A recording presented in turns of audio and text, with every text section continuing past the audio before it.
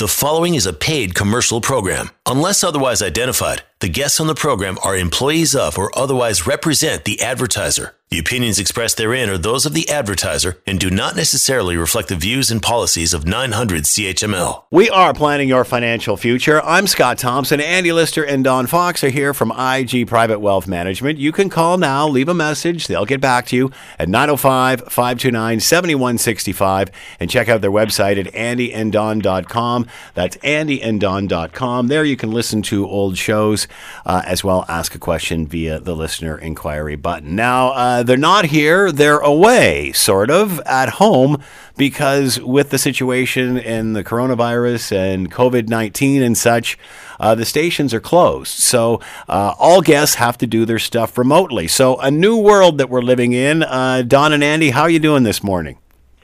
Pretty good, Scott. Very well, thanks very much.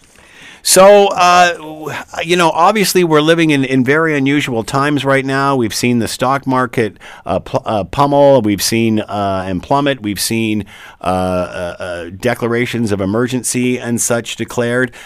Give us a sense of what it's like in your world and how we sort of have to stay calm through all of this. Whichever wants to start, go ahead.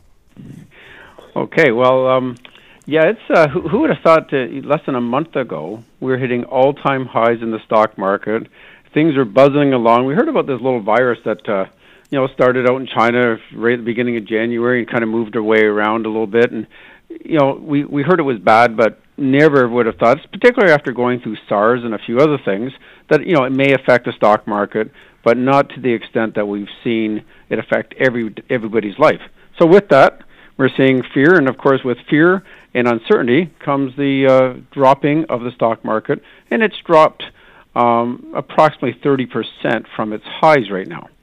And, that's never settling when you're looking at your portfolio. Yeah. But it is not uncommon either. But that's kind of the state of the affairs from the market. On the same token, the whole, whether it's the U.S. or Canada or around the world, people are dropping interest rates to try to help the economy. I know our Prime Minister's done some help in terms of, shortening the unemployment so that people could collect unemployment quicker. And they're doing all the things on a political side that they're to help the economy and keep things rolling.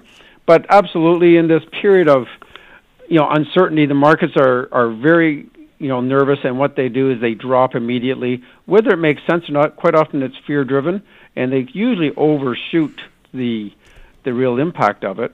But until they got some clear answers, they generally do that.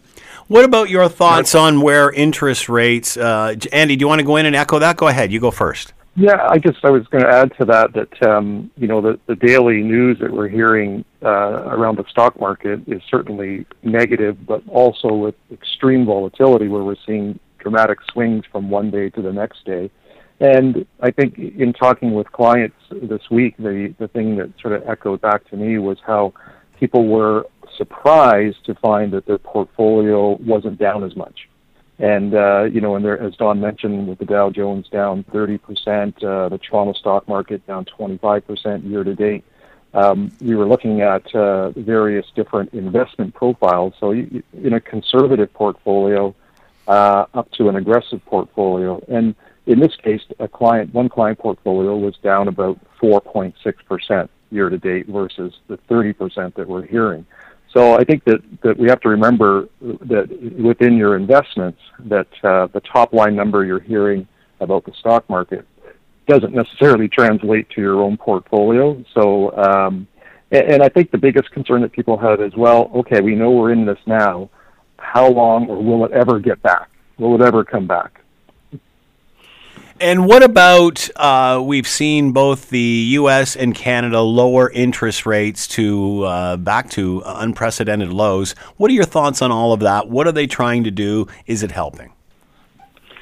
Well, I don't say it's really helping yet, because at the same time it doesn't, as opposed to going back to 2009 when there was more of a financial crisis. This is,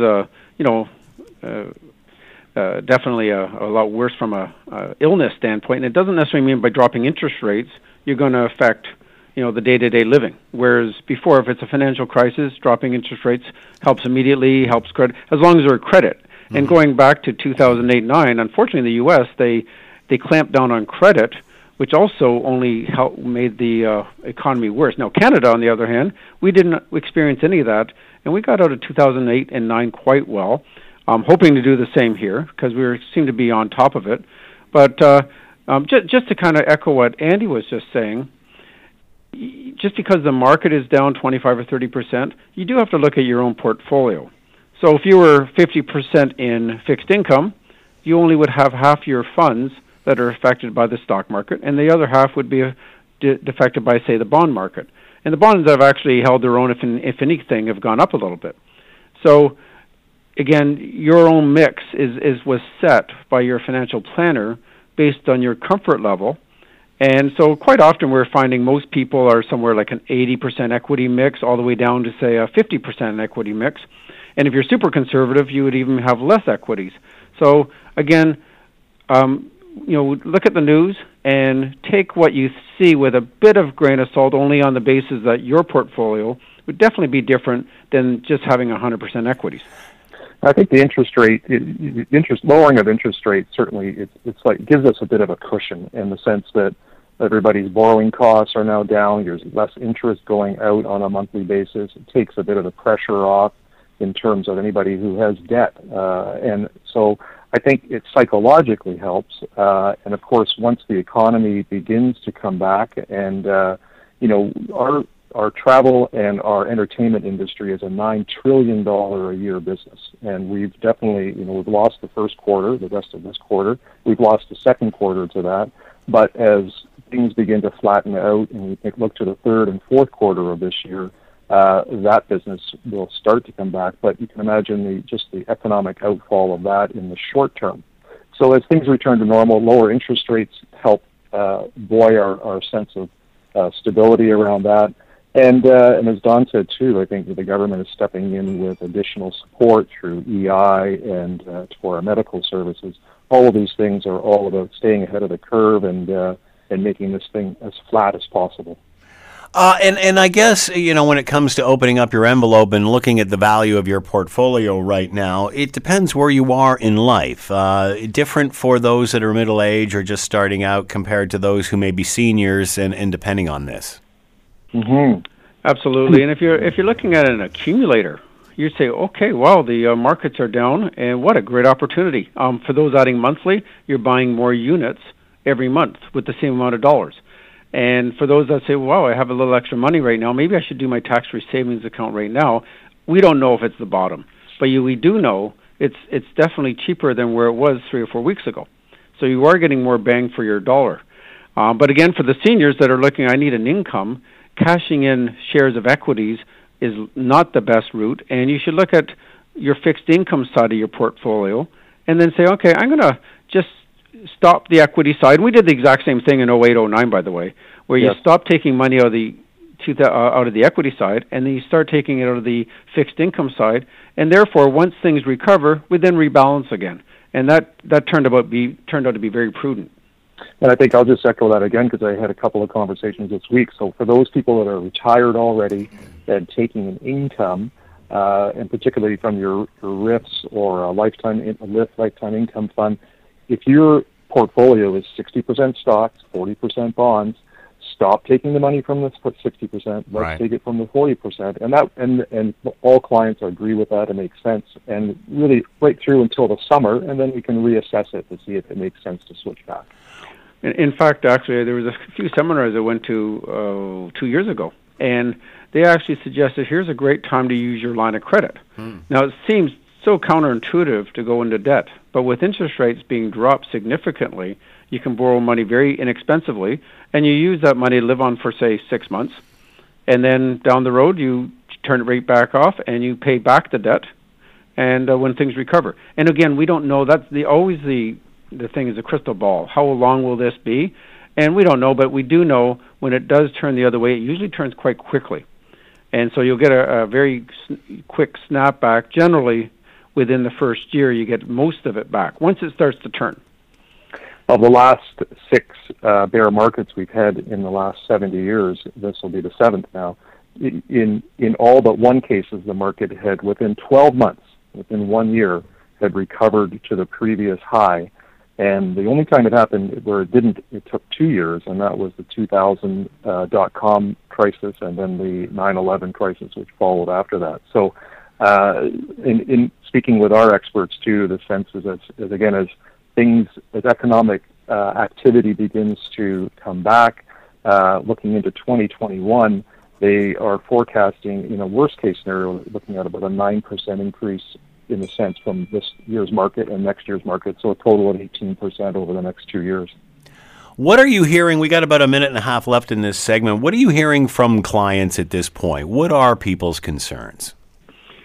Well, as I was mentioning earlier, I think the concern is that, well, we're in this now, it's dropped to this point, and I think their greatest concern is, will it ever come back?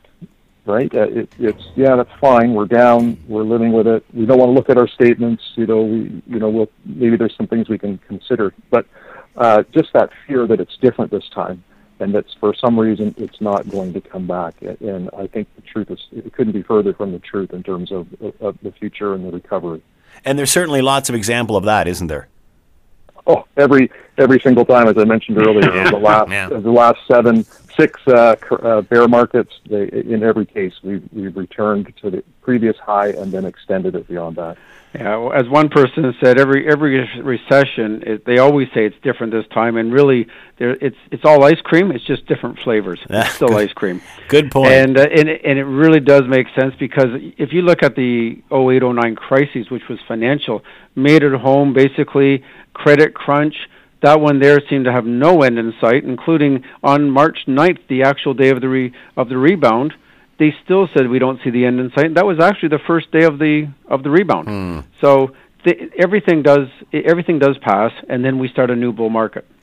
We are planning your financial future. Andy Lister and Don Fox are here from IG Private Wealth Management. Call now, leave a message. They'll get back to you at 905-529-7165. We're coming right back. You are listening to a paid commercial program. Unless otherwise identified, the guests on the program are employees of or otherwise represent the advertiser. The opinions expressed therein are those of the advertiser and do not necessarily reflect the views and policies of 900 CHML. We are planning your financial future. I'm Scott Thompson. Andy Lister and Don Fox are here from IG Private Wealth Management. Call now, leave a message. They'll get back to you at 905-529-7165 and check out their website at andyanddon.com. There you can listen to old archive shows and ask a question via the listener inquiry button. Andy and Don outside the studio today because of coronavirus concerns and everything being shut down, including here at CHML, but trying to keep the show alive and get the message out that we need to get out. So thank you, gentlemen, for putting up with this and doing the best show that we can here. We're talking about how this has all affected the markets and such. What advice do you have for people that are concerned about this right now? Well, that's a great question. Great question, Scott. And one of the things for both Don and I is that we're participating on a weekly basis, at a minimum at least once, in conference calls with our head office. And typically, we're able to get connected in those conference calls with the top money managers in our organization, the head of Mackenzie Financial, the head of PIMCO, the bond trading company, the head of BlackRock. And what comes back to us, and I think this is important for everybody, all listeners, is that most clients or most people have what we call professionally managed money, and that's either through a form of a mutual fund or a pooled fund or a pension plan. And in all cases, what it's important to know is that your money is never sleeping. The people that are smart people are behind the scenes on a daily basis trying to understand, A, how to preserve capital to protect what we've got, and at the same time take advantage of opportunities as they arise. And so they've been able to share some of the stories with us, some of the things that are going on behind the scenes. And for example, like most portfolio managers today, their mandate in terms of managing money is over the medium and long-term perspective. We know that we've had incredible spike in volatility, but that provides opportunity for them as well. In addition to that, our money managers are able to speak with political policy makers to understand what direction different countries are going in from the perspective of their financial and their medical systems. What we know that viruses are not new, and the question is, we don't know, is it's going to be a U-shaped recovery, a V-shaped recovery, or sort of a long U, like a staple kind of recovery. And then the goal in that process is to then identify what assets will lead the recovery. Where is it best to invest in? What countries, thinking globally, are going to lead this recovery as well? And looking at opportunities within those areas to enhance the return on a portfolio. The one example was given was the U.S. mortgage assets. The real estate business is strong with lower interest rates. There's a big spike in people renewing mortgages, so that whole industry is booming right now. Another example, we're just looking at year to date. Costco is up 3% as an example, and 30% over the last 12 months. So there are sectors that are attractive at this point, and others that have been beaten up. And they have the skills to position these investments properly. And in advance of in 2018, I know that many of our income fund managers, those at the bond side, began to stretch out or lengthen the duration of bonds to capture increased returns from that. And they've done that through 2019 and 2020, and also increasing the quality of the types of bonds as well. So there is a lot going on behind the scenes, and people's money is not at sleep. And this is why they get paid an investment management fee. They are earning it today, and as they always do. But most importantly, right now, the peace of mind that it brings to know that there's somebody looking at this on an ongoing basis, I think is so important to recognize. And that's really the biggest difference between passive investing and active investing.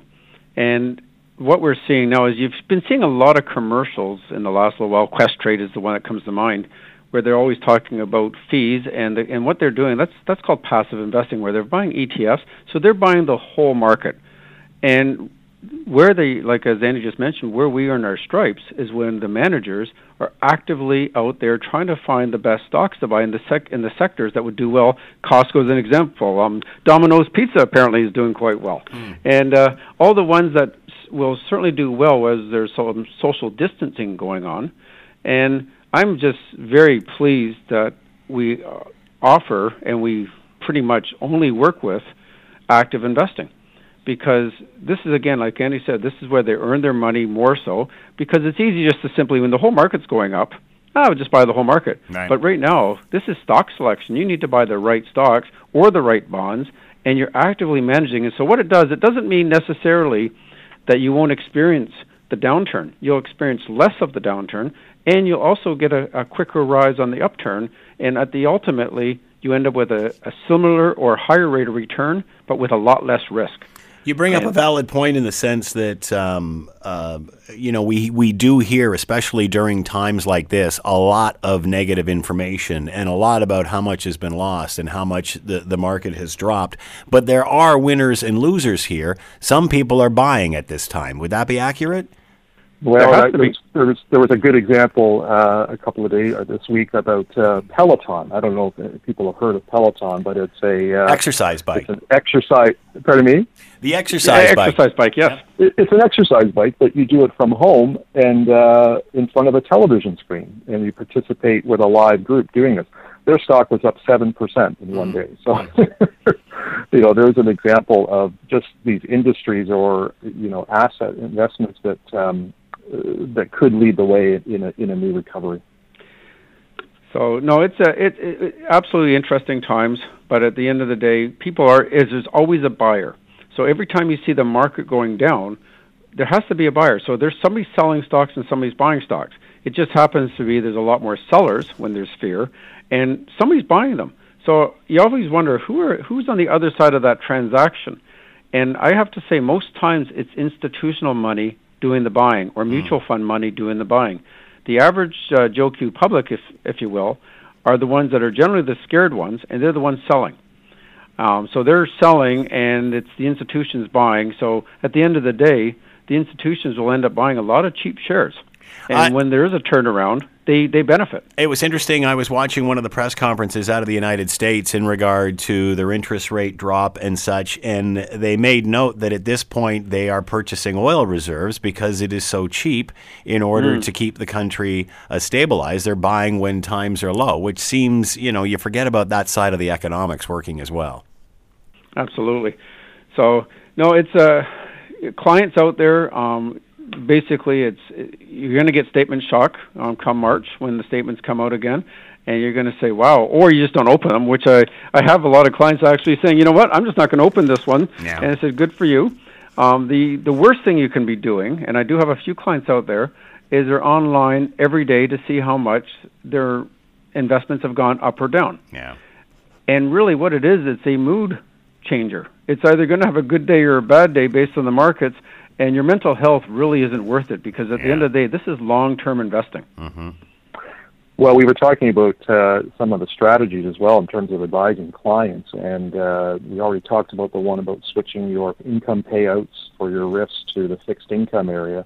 The other opportunity is rebalancing at this point. And in conversations with clients this week, we've had almost unanimously people that said, yes, you know what, our comfort level was 50% stocks, 50% bonds, and now the stocks have fallen. We're at 45, 55. Let's sell some of the bonds and buy some of the stocks at this point. We don't know if this is the bottom. There is going to be ongoing volatility, and it may even ratchet up. But at the end of the day, this will come to an end, as all things will pass, as they say, and that a couple of years from now we'll be looking back at it and talking about what did we learn from it, and could we be more prepared the next time, and how. So, how would this affect? Sorry, Don, go ahead, and then I'll ask a question. Yeah, I was just going to say everybody has probably seen some of those stock market charts that show all the different crises that have gone on from a Gulf War to Y2K and all these different blips, and every one of them there's these downturns in the market, and they don't look that large or impactful. In fact, actually, a smart person says, well, I would just buy there. It's one thing to see this little blip on a chart and one thing to experience your actual money going down. And at the end of the day, it's the exact same thing. We are now going through that blip period, and we're going to look back in a few years and say, okay, there's that downturn. Yeah, what was that again? Oh, yeah, COVID-19. Yeah, I remember that. And yeah, that was tough back then, wasn't it? At the end of the day, though, the market does continue. We got charts going back 200 years, and it's got everything in history that's taken place, and they always seemed massive at the time. And this time it's different, but when it's all said and done, capitalism takes over, things go by, and the markets start to go up again. So what should the average client investor do at this point? Like, for example, tax season is coming up. So do you just don't open the envelopes, just write it out? What should we be doing? Tax season is coming. There's no doubt about it. I think the average person is worried because they've heard about how much their investments have gone down. I think that if it's it's funny, I was reading through, we have a test that we give to people to help us understand what is how much volatility is somebody comfortable with in their portfolio. And it asks, if your portfolio went down by 50% or 40% or 30%, at what point would you feel uncomfortable? And in assessing that, everybody's portfolio is typically aligned to their level of risk. And so, as I was looking through that test with somebody that I did recently, they had agreed that a 40% decline in the portfolio within 1 year, that they would be okay with that. And I said, well, we're only at minus 23, so we've got lots of room to go. But it's easy to forget when you're answering, you're thinking about your risk outside of this environment where you're hearing negative news, that you, in a rational time point, at a point where you're rationally thinking, you felt it was reasonable to accept, say, a 30% decline in your portfolio. Well, here we are, and it's happening. So it does test us. There's no doubt about it. Those that have been through it before can borrow back on their own experience, and in fact, they lived through it, and it was better afterwards. But it's never easy when you're in it, I understand. And it's interesting. The other thing I do find with clients, and particularly ones that are somewhat novice, they extrapolate. So when things are doing very well, they say, wow, this is a good thing. Look at it's done 10% a year for the last 5 years. And they just kind of connect the dots going forward. It will do 10% a year. And I always question that because I know the average has always been about 6% above inflation. So let's say that would be about 8%. So it's overperformed for, say, the last 5 years. So somewhere there's a reckoning and it will underperform to get back to the average. It usually gets to the mean. So when they extrapolate going up, that's one thing. That's the greed side of human nature. Mm-hmm. The opposite is happening right now. I had a client yesterday and said, okay, it's going down, but when will it go to zero? And so they're looking at the chart and saying, well, it just keeps going down, and based on extrapolation, it would go to zero. Well, you have to realize you are buying companies. You are buying actual assets. So you are owning Royal Bank. You are owning Apple Computer. You're owning Bell Canada, BMW, what have you. You are owning these companies. And basically, for that line to get to zero, that meant every company went bankrupt across the world.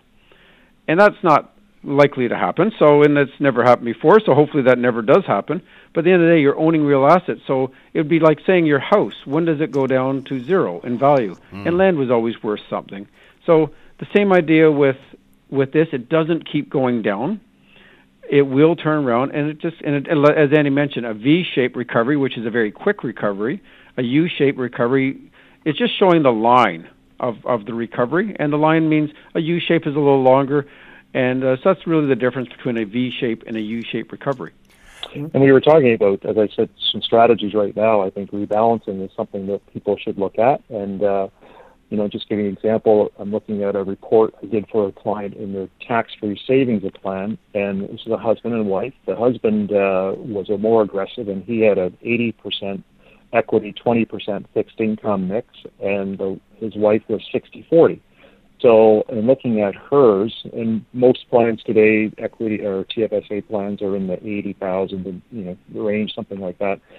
Hers was 57-43. So it was off by 3%, and that represented only $2,500 for her.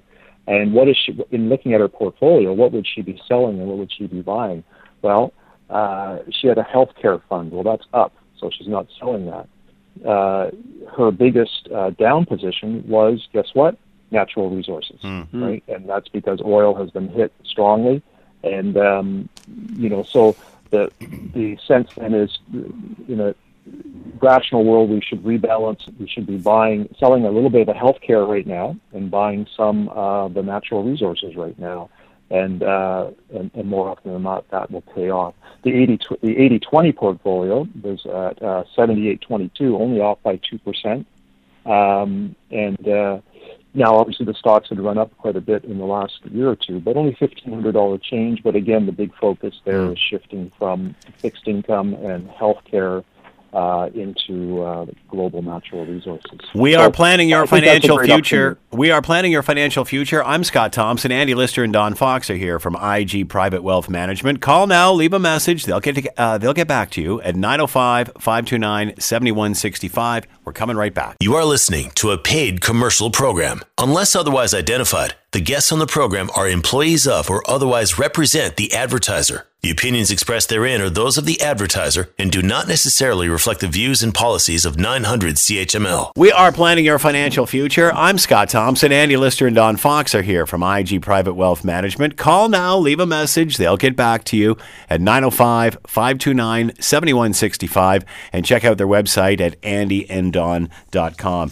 Andy and Don out of the studio today because of coronavirus and such, as everything is closed down, but we're trying to keep this all live and going as we continue to offer any advice we can. This obviously today with a financial angle. Let me ask you this, guys, with what we're experiencing with coronavirus and what's happening and things shutting down, any chatter at this point about extending tax season or how this will affect us filing our income tax? Great question. This is great news. You never have to file taxes again. Obviously, good about this. Obviously, Andy I didn't hear about this one, Andy. Obviously, now Andy is developing a fever. He's not thinking straight. That's right. No, actually, that's a great question because it was just announced that the normal deadline at April 30th has been extended to June 1st, all right, to submit taxes. And in addition to that, the deadline to pay off any outstanding balances interest-free will be extended to July 1st. Wow. So we've got quite a nice a couple of months extra, a month extra for filing, and then 2 months extra for making that payment. Will this cost government anything? I mean, obviously, this is just going to have a rippling effect everywhere, isn't it?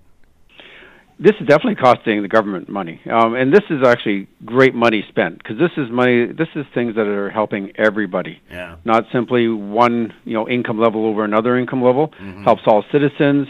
EI payments help all citizens. So, I really like how proactive the government's approach has been on this, and Canada particularly. So this has been good. Now, from a personal portfolio. There is some opportunities here. So if you had non-registered money, now this will not affect your 2019 taxes. Mm-hmm. And in fact, your 2019 taxes, you may have got some T3 or T5 slips showing that you got a capital gain dividend from your non-registered money. And let's say, and what a capital gain dividend is basically the fund manager was buying and selling shares. And let's say he sold Bell Canada and bought TD Bank. And he made money on the Bell Canada. So that profit he makes is called a capital gain, and that capital gain is then sent to all the shareholders of that mutual fund. So that's called a capital gain dividend. So you get this. It's kind of sneaky because you know that at the end of the year you never did anything, and you got this capital gain dividend showing up on your T5 slip. And you think, oh, that isn't right. Well, here's a way you can get some of that back right now. If you have non-registered money, which is the case in this example, you can now move your money, whatever your limit is, to your TFSA and keep the same investment. So if it was a Canadian equity fund, well, if you did it today, there's a good chance it could have a capital loss.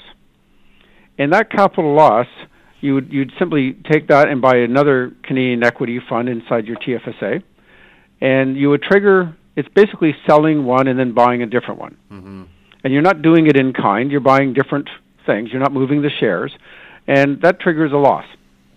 Well, by doing that loss, you will use that loss against any capital gains.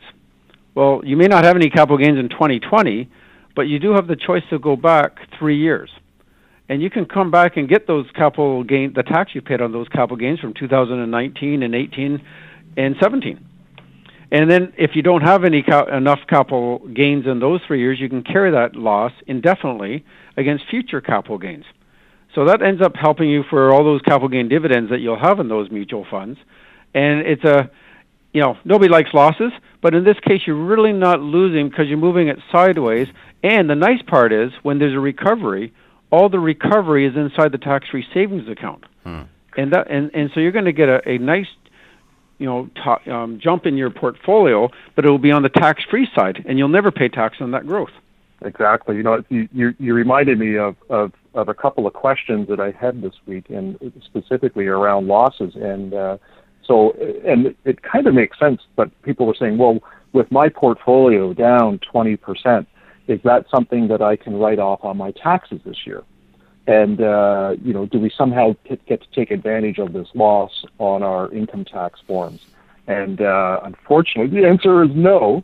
The only way you can take advantage of any loss is if you actually sell, as Don was mentioning. You actually have to sell a position and move it to something else. It's just on paper at this point, so there's no additional tax breaks for this decline that we've seen in your portfolio. We are planning your financial future. I'm Scott Thompson. Andy Lister and Don Fox are here from IG Private Wealth Management. Call now, leave a message. They'll get back to you at 905-529-7165 and check out their website at andyanddon.com. Going to take a quick break here. We're coming right back. You are listening to a paid commercial program. Unless otherwise identified, the guests on the program are employees of or otherwise represent the advertiser. The The opinions expressed therein are those of the advertiser and do not necessarily reflect the views and policies of 900 CHML. We are planning your financial future. I'm Scott Thompson. Andy Lister and Don Fox are here from IG Private Wealth Management. Call now, leave a message. They'll return your call at 905-529-7165 and check out their website at andyanddon.com. Andy and Don are with us out of the studio this time simply because of COVID-19 and everything, restrictions and such around that. The studios are closed, so we're trying to make this happen and get you as much information as we possibly can on all of this, obviously from a financial point of view today. Andy and Don, let me ask you, what happens after this is over? After everything's tanked and it slowly starts to come back up, will we see inflation? Will we see a mass rise in interest rates? We were very concerned about this last recession, not that this has been officially declared one as yet, but what can we expect after the wave goes out? Will it come back in? What would we expect as far as interest rates and inflation? Well, I think inflation is dead, and most when you think about, we heard a lot of discussion about the impact on supply chains. Can manufacturers get stuff to actually make it if it's coming from China, etc. And I think the greatest disruption is going to be on our individual demands as we sort of shelter in place or at home. You know, we're not spending money. We're not out there, crunching or driving the economy. So that's going to have significant impact just in the short term, and particularly the next quarter. We know consumption is going to be way down, but inflation will probably be out of the picture for quite a while, until maybe 2 or 3 years down the road. Mm-hmm. And as far as interest rates, I think that we're going to continue to see a low interest rate environment until the government feels the economy is strengthening. And if interest rates start to rise, we're in good shape because we're back on the right course. And then, diseases, previous pandemics, I think there are certain things we can garner from that as well in terms of what we might think of in the future. Yes, there's actually been, 3 major flu outbreaks going back in history. One was 1918, one was 1957, and one was 1968, and these were all labeled pandemics. Mm-hmm. AIDS was also a virus, but by definition, and it was also classified as a pandemic, but not on the same kind of contagious level. So, they look at that and say they all became global. There was actually 3 other ones that did not become global, and they threatened to become pandemics, and that was in 1976, the swine flu, 77, the Russian flu, in 1997, the avian flu. Mm-hmm. And SARS, funny enough, I thought it was considered a pandemic, but it really went around Southeast Asia and Canada in 2002. It was never recognized as a pandemic. And what has happened, say in 1957 with the avian flu, was the second most significant outbreak in recent history. But what happened is they were able to get a vaccine by late 57, and it didn't make much of a splash. It did a lot in the UK. It didn't affect much in U.S. I think we're not going to see that the case in this time. Mm-hmm. Bottom line, technology is at place. We do have, we don't know what's happening behind the scenes. I know there's a lot of scientists working on it. I know McMaster, U of T, and Sunnybrook Hospital made a good breakthrough just last week, and they're really working on this. But even then, it takes time to get this. But as far as the investments go, what happened was in 1957, the Standard & Poor's 500, the U.S. market, went up by 24%. Followed by 2.9% in 58. In the UK, the equity markets fell by 5.8% in 1957, but then rose by 40% in 58. Again, this is why you geographically diversify, because, funny enough, this particular pandemic hurt the UK more, and so their markets were a lot more volatile than the US markets. Mm-hmm. But we're in a lot more global situation than we were in the 50s. So at the end of the day, the markets do show a panic. They do go down. And funny enough, they do often go down a lot during the year, but the year can still be positive. We're still talking right now as if it's going to be a negative year. Good point. And 2009 was a great example. It was down. The market was down 30% that year. And it ended up 20% up. Okay? By the time, actually it was the other way around. It was down 20% by March 9th, and it went back up 30%. So anybody that sold say on March 9th, they end up missing all the growth, and that's an opportunity cost of 50% because they didn't end up getting the growth. And even if you bought January 1st, you still end up with a positive return in spite of the big negative that happened during the short term. So I'm not saying, and we don't certainly have no crystal ball, but this year is far from over. We're in really the first period of a 3-period hockey game right now, and the second period is about to start. And you never know, science could intervene, find some type of vaccine. Some good news would really help. And next thing you know, bang, the market goes up 40% in just as fast as it goes down. We have been planning your financial future. I'm Scott Thompson. Andy Lister and Don Fox have been here from IG Private Wealth Management. You can call now, 905-529-7165. Leave a message. They will return your call and calm your fears. AndyandDon.com as well to check out the website. Gentlemen, thank you so much for helping make this work. We greatly appreciate it. Anytime, Scott. No problem, Scott. Thank you. The preceding was a paid commercial program. Unless otherwise identified, the guests on the program are employees of or otherwise represent the advertiser. The opinions expressed therein are those of the advertiser and do not necessarily reflect the views and policies of 900 CHML.